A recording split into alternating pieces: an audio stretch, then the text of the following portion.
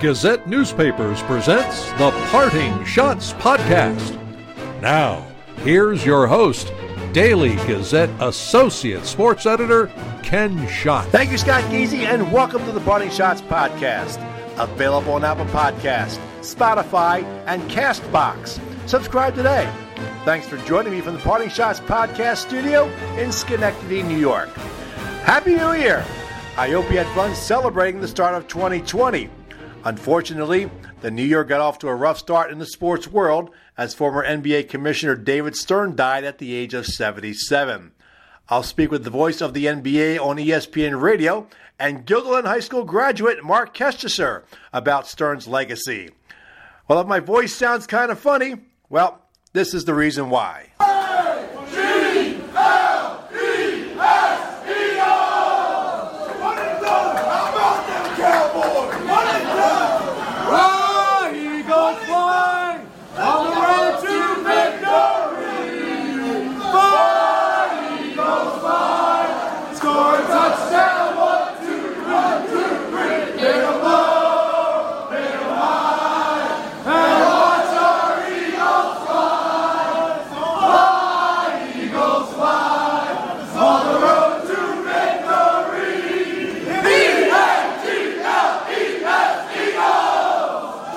Yes, my Philadelphia Eagles, despite all the adversity they faced this season, some of it self-inflicted, won the NFC East title this past Sunday when they beat the New York Giants 34-17 at MetLife Stadium. My son Steven and I made the trip down to the game. We had great seats behind the Eagles bench, but we stood the entire time. We did a lot of singing and cheering with many of our fellow Eagles fans in the rain. The Eagles will host the Seattle Seahawks on Sunday in the NFC wildcard round at Lincoln Financial Field. My first guest is a sports columnist for the Philadelphia Inquirer. We talked about the Eagles and also about a very controversial column he wrote last summer about a Philadelphia institution, Wawa. Here is my conversation with Mike Sielski. Well, Mike, thanks for coming on the podcast. My pleasure, Ken. Thanks for having me. Well, I appreciate it. I hope you can put up with my voice a little bit. Still recovering from the game Sunday where my son and I were down at MetLife Stadium to watch the Eagles win the NFC East. It was a great time in some not great conditions. But your view of the Eagles this year, Mike, excuse me.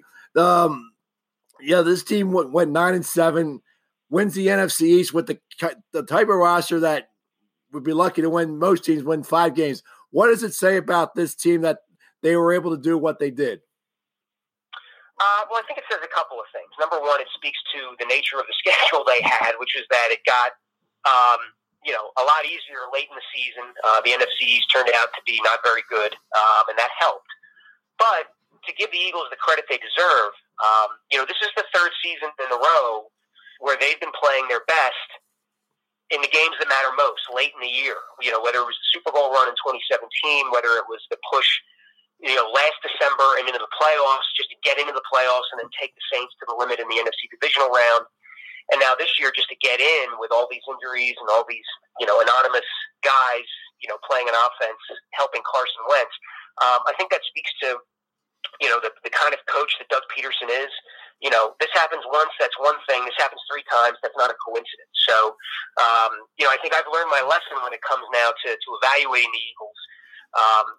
After the loss to Seattle, I had hammered them pretty hard, and then they went and lost to Miami the week after that. And, I think everybody thought they were a dead team walking, and here they weren't. So, now we know. Now you got to, this is a team that under this coach and with this quarterback, you got to wait for them to play the full 16 before you evaluate. Yeah. I mean, you mentioned the Miami game a lot. Everybody, the experts were saying, the Eagles have an easy schedule in December. They should be able to go 5-0.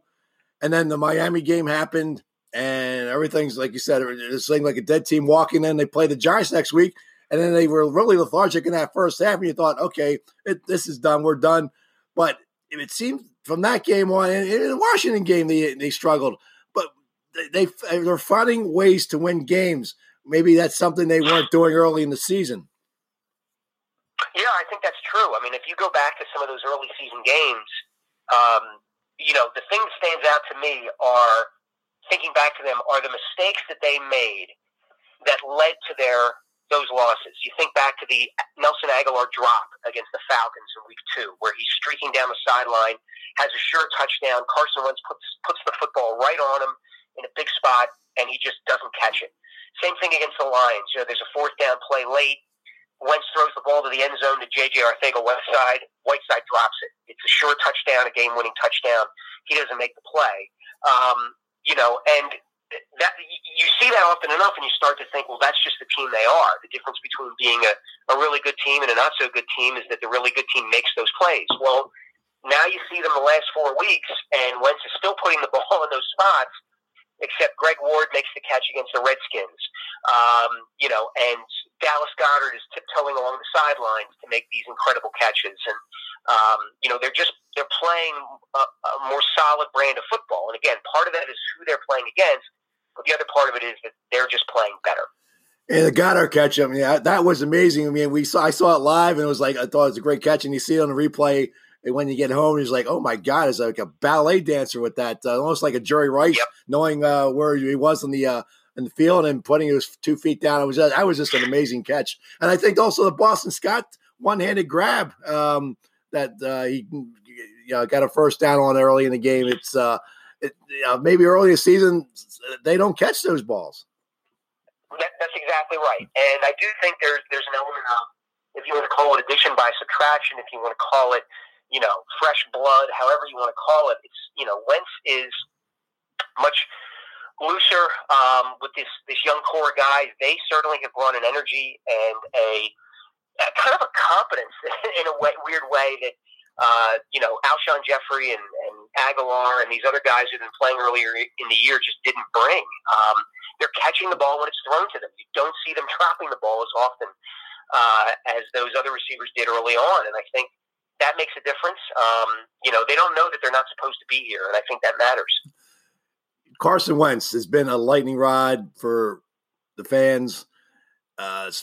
People think he's not Nick Foles because Nick Foles led the Eagles to the Super Bowl in Super Bowl 52. But I think a lot of fans seem to forget that Wentz was having an MVP caliber year when he got hurt in 2017.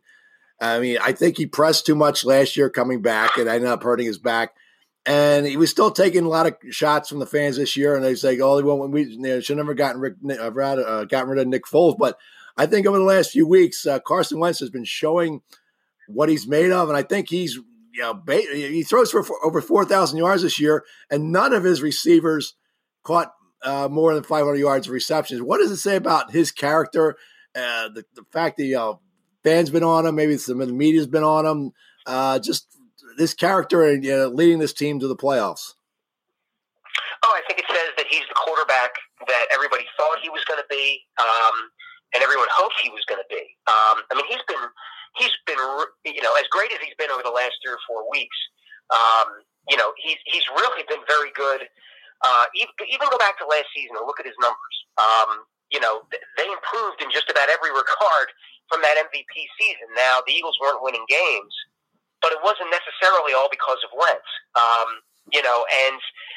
Look, they gave him all that money. They had to give him all that money, and he's proving that he's worth it. And this is kind of what teams who find a quarterback like Wentz or Aaron Rodgers or franchise guy want from him. It is, even when we're shorthanded in some other areas, he's so good that he keeps us in the hunt anyway. And that's what he's done. Are they going to make it to the Super Bowl? I would be very, very surprised if they did. But it wouldn't surprise me to see them beat the Seahawks this weekend. And if they do that, then all of a sudden the season takes on a whole new sheen. And, that's what you want from a franchise quarterback. Yeah, to me, I think the critics of Wentz tend to forget it's a two-way game here.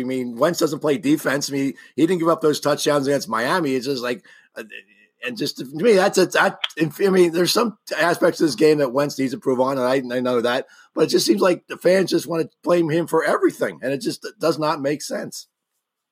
Yeah, and I do think that he has been judged by a different standard than Nick Foles was. And I think in large part that's because Wentz was the number 2 overall pick. He was the guy that the Eagles traded up to get. You naturally expect great things from a player with that sort of expectation attached to him. And Nick Foles is a third-round guy who came out of nowhere in 2013 to, excel for the Eagles, 27 touchdowns, 2 interceptions under Chip Kelly. He gets cast off. He thinks about retiring. He comes back. Wentz gets hurt. He plays incredibly great against the Vikings and the Patriots and wins the Super Bowl. But go back and watch those games, those 2 playoff games last year against the Bears and the Saints. He's not good in those games. Yet he's still regarded as a hero here because of who he is and what he had done. So I do think people are judging Wentz more harshly because they're judging him under the standard that Nick Foles set. They're measuring everything that Wentz does by what Nick Foles did, and they're measuring everything not so great that Nick Foles might have done against the great things that Nick Foles did. So it's kind of a no-win situation for Wentz in that regard, and I think until he wins the Super Bowl, there's always going to be a small contingent of people who say, he's no Nick Foles. Yeah. Well, okay, Nick Foles had a lot of things go right, and Nick Foles deserves a ton of credit for what he did in that Super Bowl year, but that doesn't mean that Carson Wentz hasn't been great too. I mean, I think these fans also tend to forget that they were calling for Nate Sudfeld to start the playoff game against Atlanta because Foles looked so terrible against the Raiders in that Christmas night game and Monday night. And then he only played one series against Dallas in the season finale and looked awful in that one. It's like I think people tend to forget that. Hey, Nick Foles looked bad in those last 2 regular season games. I mean, Nate Sudfeld, come on, really? Yeah, no, but that was a real question. And the other thing that people forget is how much the Eagles revamped their offense after that 2017 regular season ended and the 2017 playoffs began. Doug Peterson, Frank Reich, and John DeFilippo put their heads together and said, what can we do to help Nick as much as we can? And they went to those, run pass options more often because Foles liked them. And, it worked. It won a Super Bowl for them. And all of a sudden, there was no film on the Eagles with Nick Foles. Everything they did was a surprise. So, that factors in too, and people don't take that into consideration. We mentioned Doug Peterson, but just the fact, when he was hired, a lot of people were questioning the hire. Like, who's Doug Peterson? What's he like? And what has he meant to this organization and the job he's done, 3 straight years in the playoffs, especially the last 2 years, really having to grind it to get to the playoffs? Yeah, I think it goes beyond that, Ken. I think it goes to something that I undersold when Doug became the coach, but has proven to be pretty valuable, which is that by all indications, Doug doesn't complain and doesn't want more power and control than he has. He's happy to coach the players that he's given and the football team that he's given. And I think that helps. That goes a long way. I thought that initially he was kind of a lame duck in waiting, that if things, heading into the 2017 season, if things didn't go well for the Eagles, well, we knew whose fault it was going to be. It was probably going to be considered Doug's fault, and he would lose his job. But he took what they gave him and won a Super Bowl with it, and he's been continually doing that ever since, where, okay, you need me to use the practice squad receivers? I'll do that, and I'll win games with them. And by all accounts, he doesn't complain about that. He doesn't say, hey, I'm a genius, give me more power, give me this, give me that. He's content to coach football and let the front office do what it does, and the formula seems to be working. So, yeah, it's sort of the anti-Chip Kelly. Yes, exactly.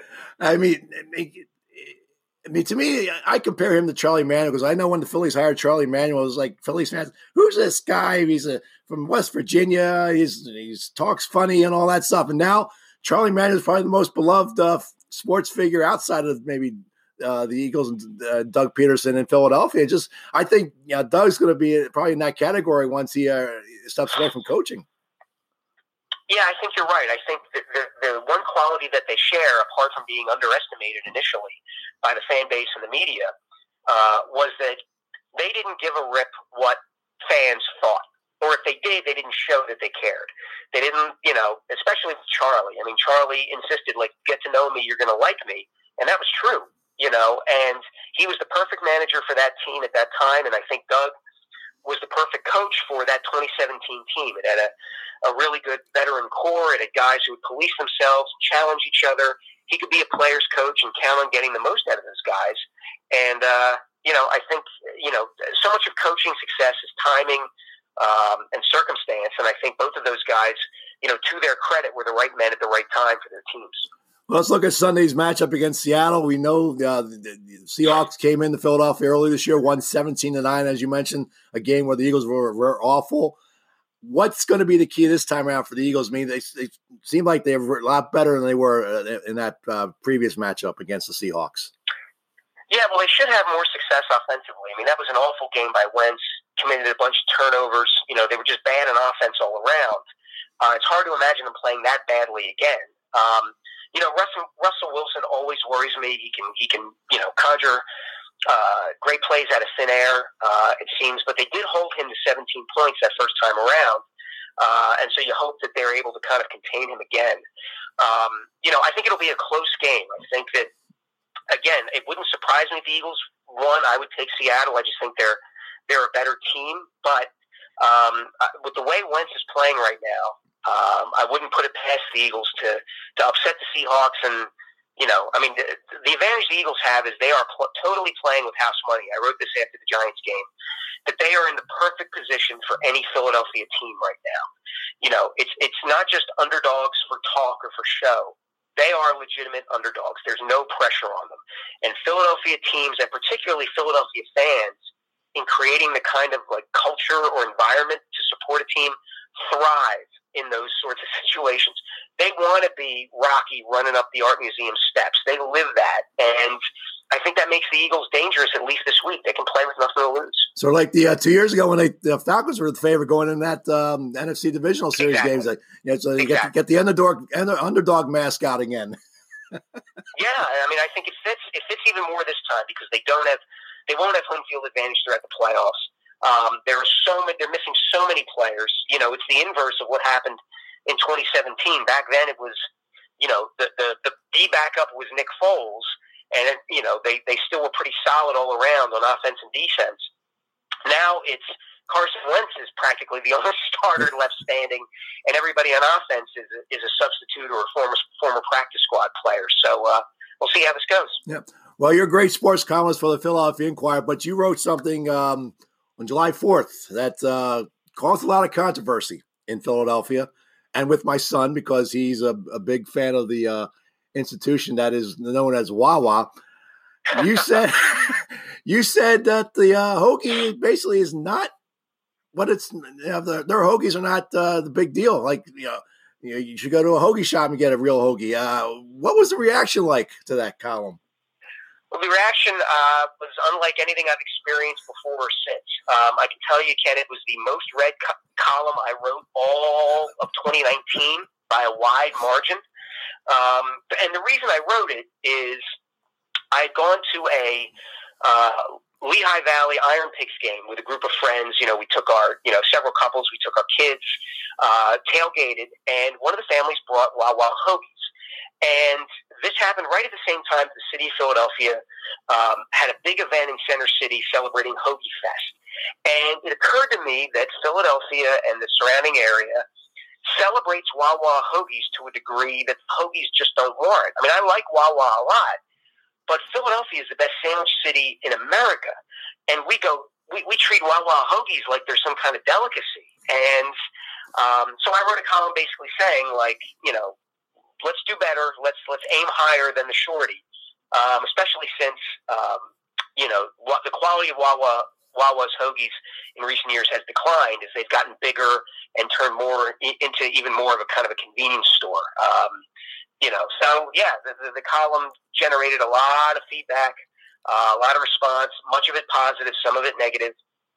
But yeah, I'm going to stick to writing about sports and stay away from sandwiches from now on.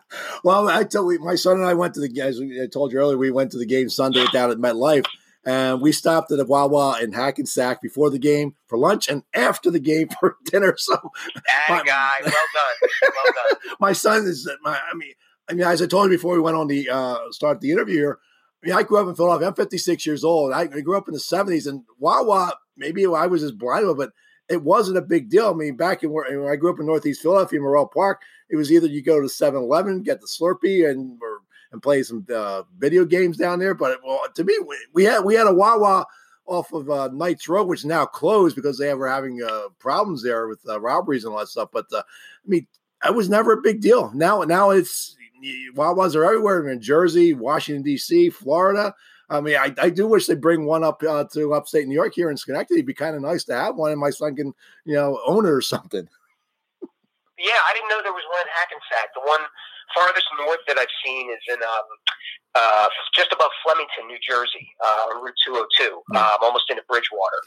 So it's good to know that they're branching out into Hackensack. Like I said, I love their coffee. I love all the other stuff they have. I just think that, there are better, much better hoagies out there.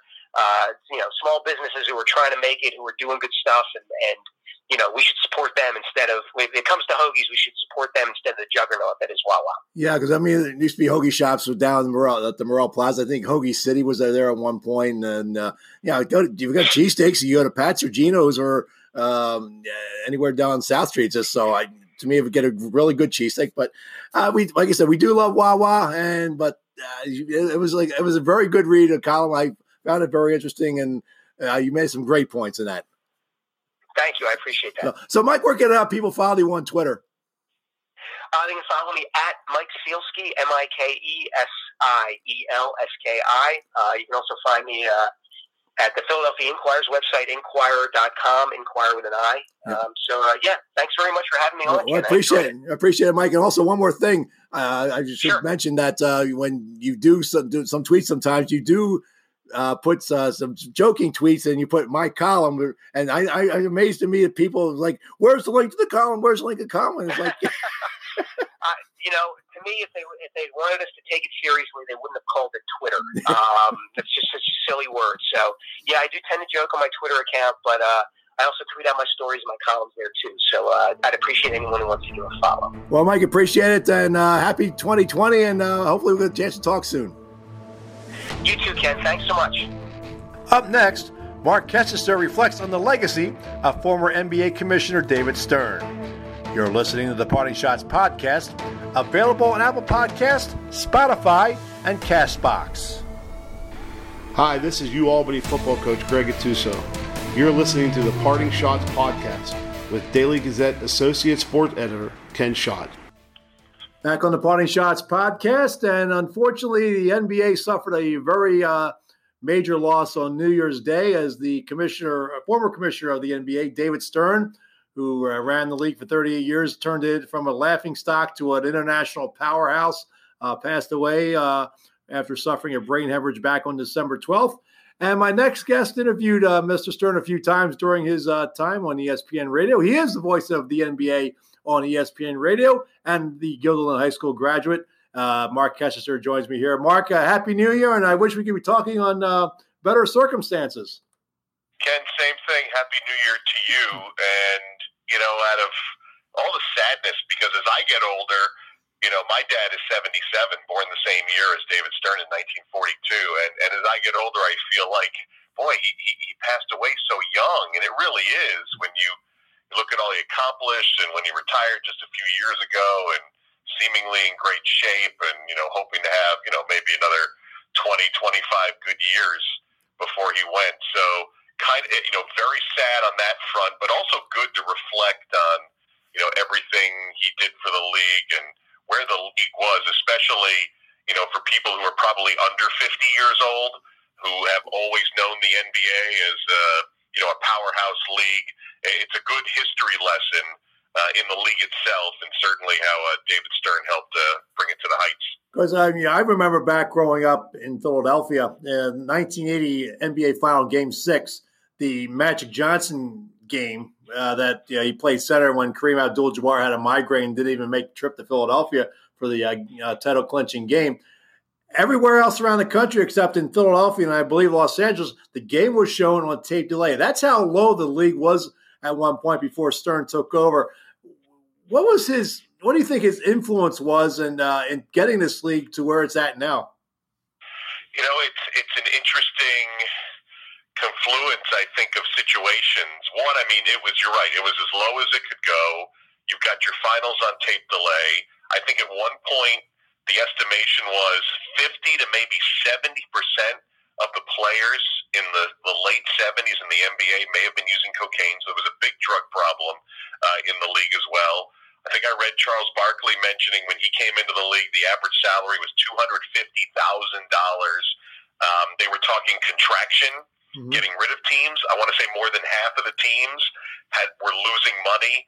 All signs were pointing down, and then, you get first coming out of college with Larry Bird and Magic Johnson.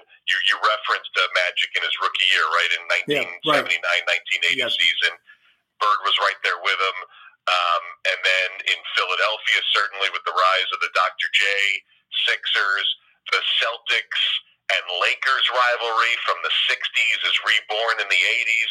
And then, of course, the third pick in the draft in 1984 is Michael Jordan, and he turns out to be, an international superstar, and the Bulls win 6 championships. So I think it's a confluence of a savviness for television negotiation.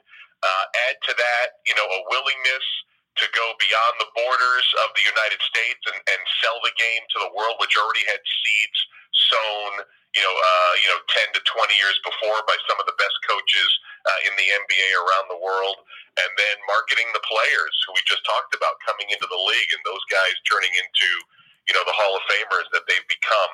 I think all of that and the explosion of the 80s in television, then the explosion of the internet in the 90s, it just was a huge confluence of events to turn what looked like a league that was languishing and maybe dying into arguably, the top sport on the globe. And the one thing he did was he promoted the superstars. He promoted Magic. He promoted Larry, Jordan. It was those players. All of a sudden now it's not. People are starting to root for players, and now you got to identify players and teams, and I think that helped, and especially also cable coming into the 80s too is a major influence. But I think the fact that he had the league market its superstars really got things going. I think it's still some of the leagues are still behind in that. They are, and basketball has something that the other sports don't get, and I'm talking like the main North American sports. Though soccer is becoming, obviously a big sport in this country, but the court is small. The guys are wearing tank tops. There's no helmet. There's no baseball cap. They're just so visible and recognizable, and you don't get that obviously in the NFL. You don't get it as much in hockey with all the gear. And, if you have a Major League Baseball player without his hat on, it's amazing how much, a difference can make without wearing your hat. But a lot of times you're just not as recognizable. So I think on some level, marketing the stars and their visibility and how perfectly, basketball can be broadcast on television, I think all of those were favorable to David Stern and the NBA in its growth years. And, of course, the league started to expand. They went Miami, Orlando. They went to Canada, had 2 teams there for a time. And, of course, Vancouver ended up the Grizzlies ended up moving to Memphis. And finally, we're seeing Toronto really embracing the NBA over the last few years. The Raptors won the championship last year. Do you think this was his ultimate vision to see teams outside the U.S. finally win a title? I think so, and he probably was surprised it took as long as it did. I think it was about 25 years, right? From when the Raptors came in 95 until winning the championship a few months ago. I think his ultimate vision, at least as I recall, in those heady days and the growth of the 80s and into the 90s, was maybe to have a division of teams in Europe.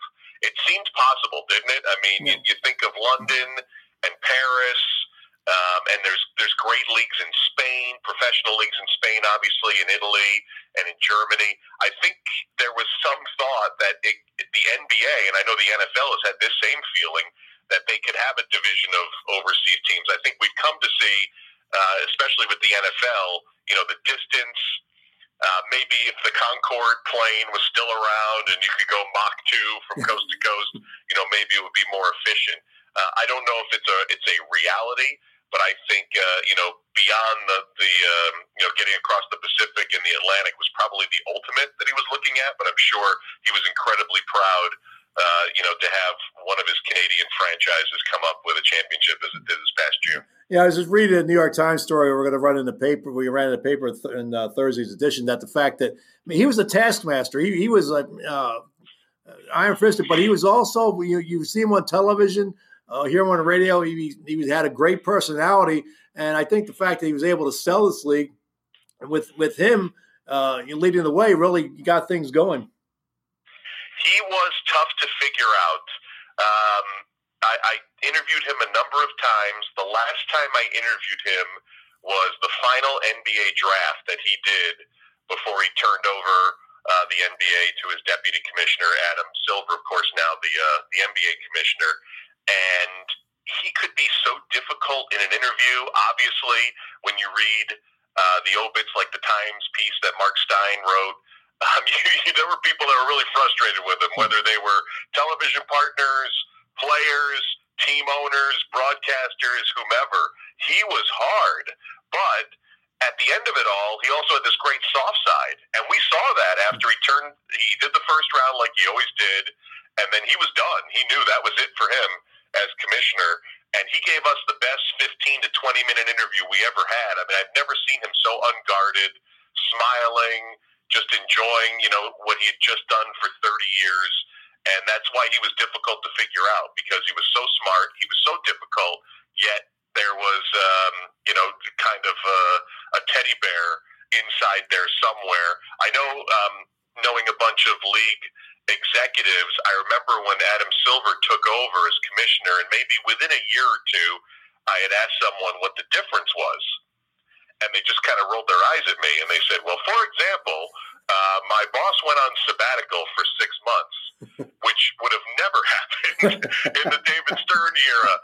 Adam Silver is very much into, the new ways of the new science, I guess you would be, of your employees that work so hard, 5, 6, sometimes 7 days a week for months on end, that now they're getting, 6-month sabbaticals in the middle to do other things that interest you.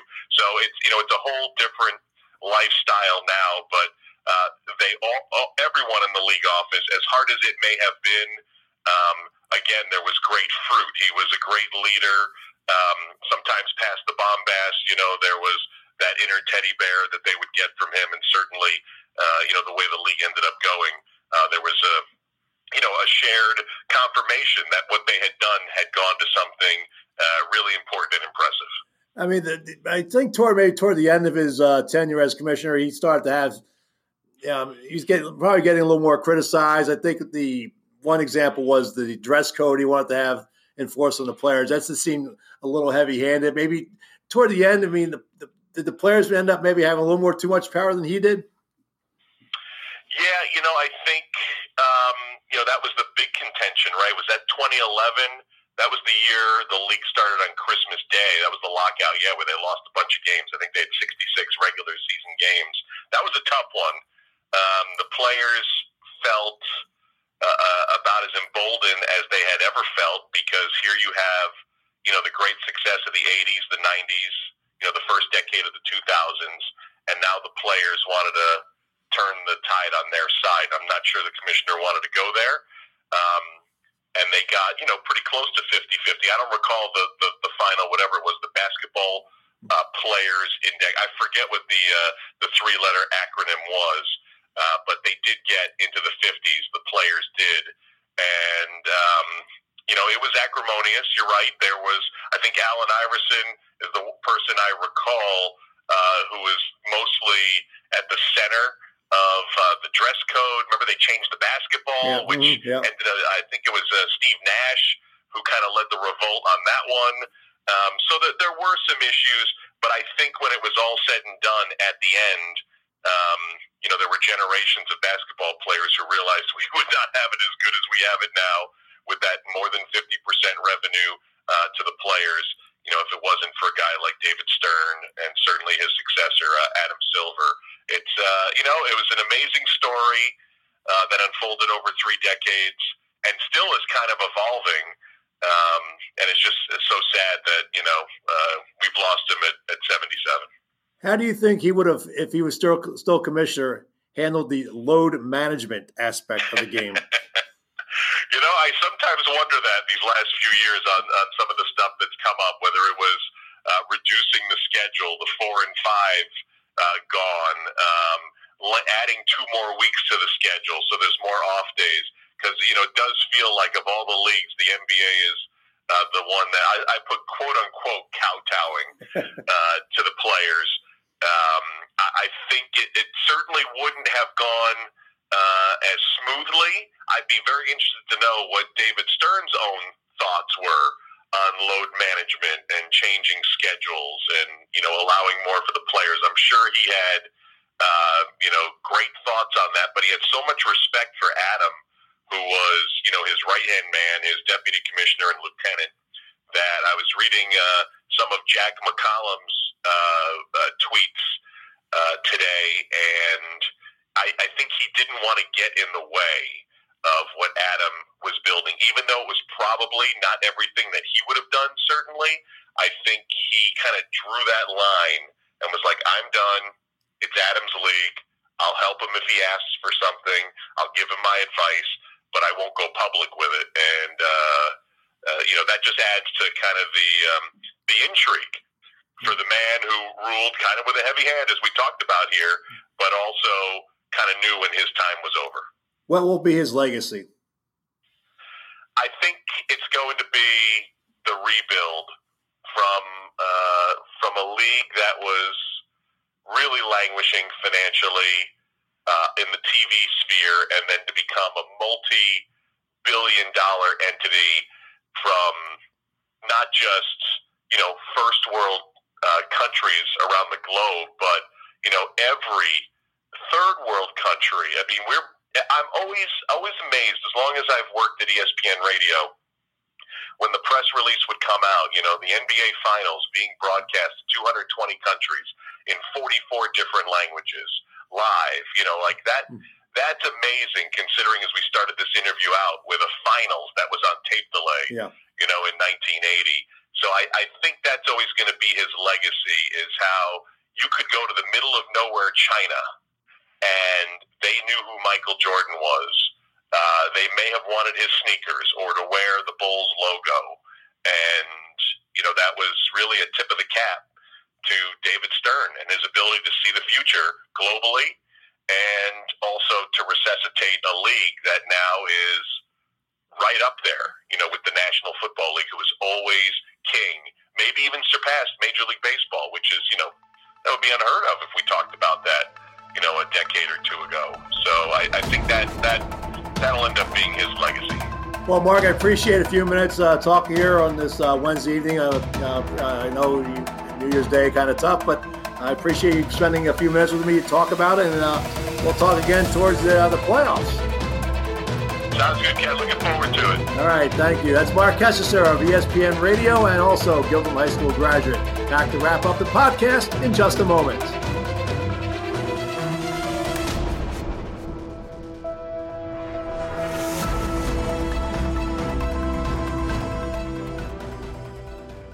Hey, pro football fans. It's time again to match wits with other pro football fans and win a prize by playing the Daily Gazette's You Pick'em football game, sponsored by River Sportsbook. To play, go to dailygazette.com/football and make your picks before the first game kicks off each week.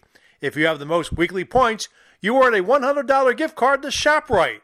Play every week and you can win the grand prize of $1,000. Play the Daily Gazette's You Pick'em football game, sponsored by River Sportsbook, at dailygazette.com/football.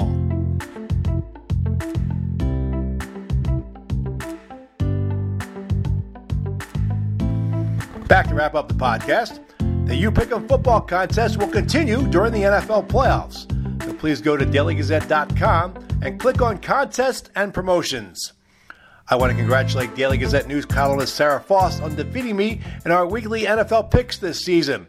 We each went 9-7 in Week 17. Sarah finished the year 166-89-1. I was 163-92-1. If you're a college hockey fan, Look for my weekly ECAC hockey face-off selections at dailygazette.com/sports/parting shots. You can participate in the face-off selections by emailing your picks to me at shot, that's SCHOTT, at dailygazette.com. Union Hockey beat writer Mike McAdam and I will be talking about the Dutchman on the next College Hockey-centric podcast on Friday, January 3rd. We'll look back at the Dutchman's results last weekend at the Catamount Cup and look ahead to their North Country trip to face St. Lawrence and Clarkson this weekend. I'll have a conversation with Union Junior forward Parker Fu, who returned to the lineup last weekend after recovering from shoulder surgery. If you have questions or comments about Union hockey, Mike and I will answer them. Send your questions to shot@dailygazette.com. That wraps up another edition of the Parting Shots podcast. I'd like to thank my guest, Philadelphia Inquirer sports columnist Mike Sielski, and the voice of the NBA on ESPN Radio and Guilderland High School graduate Mark Kestecher. The Parting Shots podcast is available on Apple Podcasts, Spotify, and CastBox. Subscribe today. If you have questions or comments about the podcast, email them to me at shot@dailygazette.com. Follow me on Twitter and Instagram at Slapshots. The views expressed on the Parting Shots podcast are not necessarily those of Gazette newspapers. The Parting Shots podcast is a production of Gazette newspapers. I'm Daily Gazette Associate Sports Editor Ken Schott. Thanks for listening, and I'll catch you next time on the Parting Shots podcast studio in Schenectady, New York. Good day, good sports.